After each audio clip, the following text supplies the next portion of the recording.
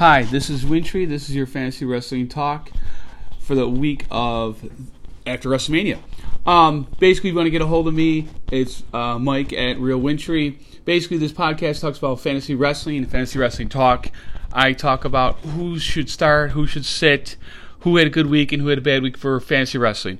Fantasy wrestling in terms of not who would win,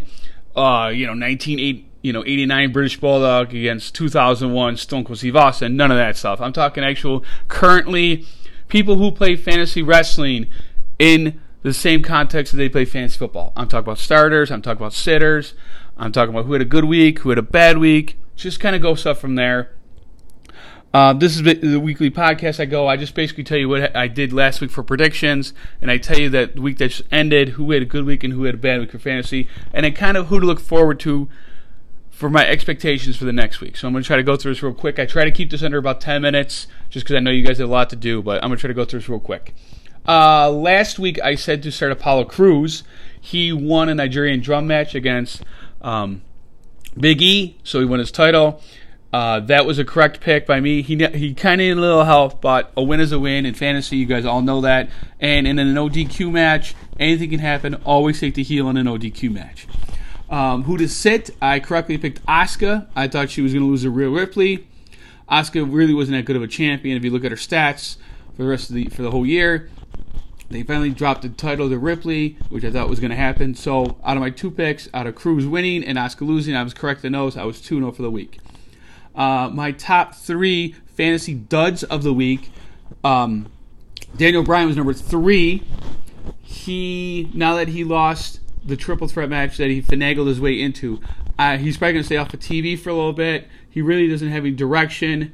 Expect for him not to really do anything for a little bit on TV. Number 2, Bray Wyatt is my number 2 dud of the week. He lost to Randy Orton, which most people thought he was going to win. And he just looked sloppy in the match. It was just totally weird with the Alexa Bliss storyline and everything. And you don't know where you're going to go with Bray Wyatt now as The Fiend, or if he's going to come back as The Fiend. Who knows? Stay away from Bray Wyatt as long as you can. The number 3 fantasy dud of the week is the whole WWE Women's Tag Division. They had a gauntlet match to figure out the number 1 contender. They had a different tag team fight Blazer and Nia Jax. It's just weird that they had Blazer and Jax win the match, so they're just that dominant where the rest of the division looks like garbage. I'm sorry I shouldn't have said that, but that's just the way it is. So you should have had somebody beat them. It doesn't matter who it was, but that's WWE's fault for making the whole division look bad. Okay, my top 3 studs of the week for fantasy. Number 3 is Apollo. I mentioned him earlier. He won the IC title, and he's got a big bodyguard. Big bodyguards as a heel, always beneficial. The number 2 stud of the week for fantasy, AJ Styles. He became a Grand Slam champion by winning the Raw tag titles of the New Day, and he has Omos as his tag partner. I don't think it's going to last long as the tag champions, but AJ got the title. That's all that matters in fantasy. That's all you care about. Omos is a big guy. He looked good, but who knows how long that tag team's going to stay together. But for now, AJ is a good stud for the week. And number 1 is Roman Reigns, successfully defending the SmackDown World title. In the triple threat, if you had him, you racked up all kinds of ridiculous points for WrestleMania. So Roman was a good guy to have. Roman should be a good guy anyways in a fantasy league. The only problem with him is he doesn't fight often enough for me. But when he fights, he wins. Especially with him having the title, he kind of went through the whole roster. There's really few guys that can go through left. But Roman was our number 1 stud of the week. This week for fantasy, I'm going to say to sit Edge. Now that he lost the triple threat, I think he's going to stay off TV. He might run a promo, but I can't see him being in the match at all. I don't know what they're going to do with his character. They kind of built him up. I thought he had a chance of winning that triple threat, but I guess not. So stay away from Edge at least this week until they kind of figure out what they're going to do with him in direction. This week's start, I'm going to go a little off the wall here. I'm going to go with the Dirty Dogs. Rude and Ziggler.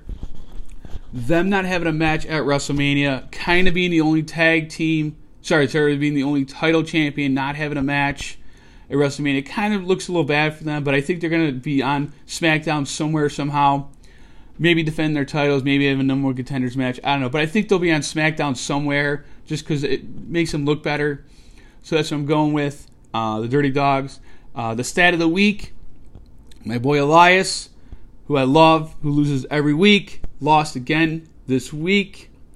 He has now lost 16 matches in a row. His last win was Hell in a Cell versus Jeff Hardy. I made a mistake there. But you're like, oh yeah, Elias, man. He there's other consequences than just his matches. No, out of his last 16 matches that he lost in a row, 9 of them were by singles. So you can't blame other people or interfering in your match or screwing you out of matches if you lose a match by yourself. That's the say. I think he's going to have a better 2021 than 2020. But at least wait till he gets some kind of momentum before you take him in any kind of draft or anything. That's it. That's this week for fantasy. Like I said, if you want to hit me up at Mike at Real Wintry on Twitter. This is Fantasy Wrestling Talk, and have a good week, guys. Thanks.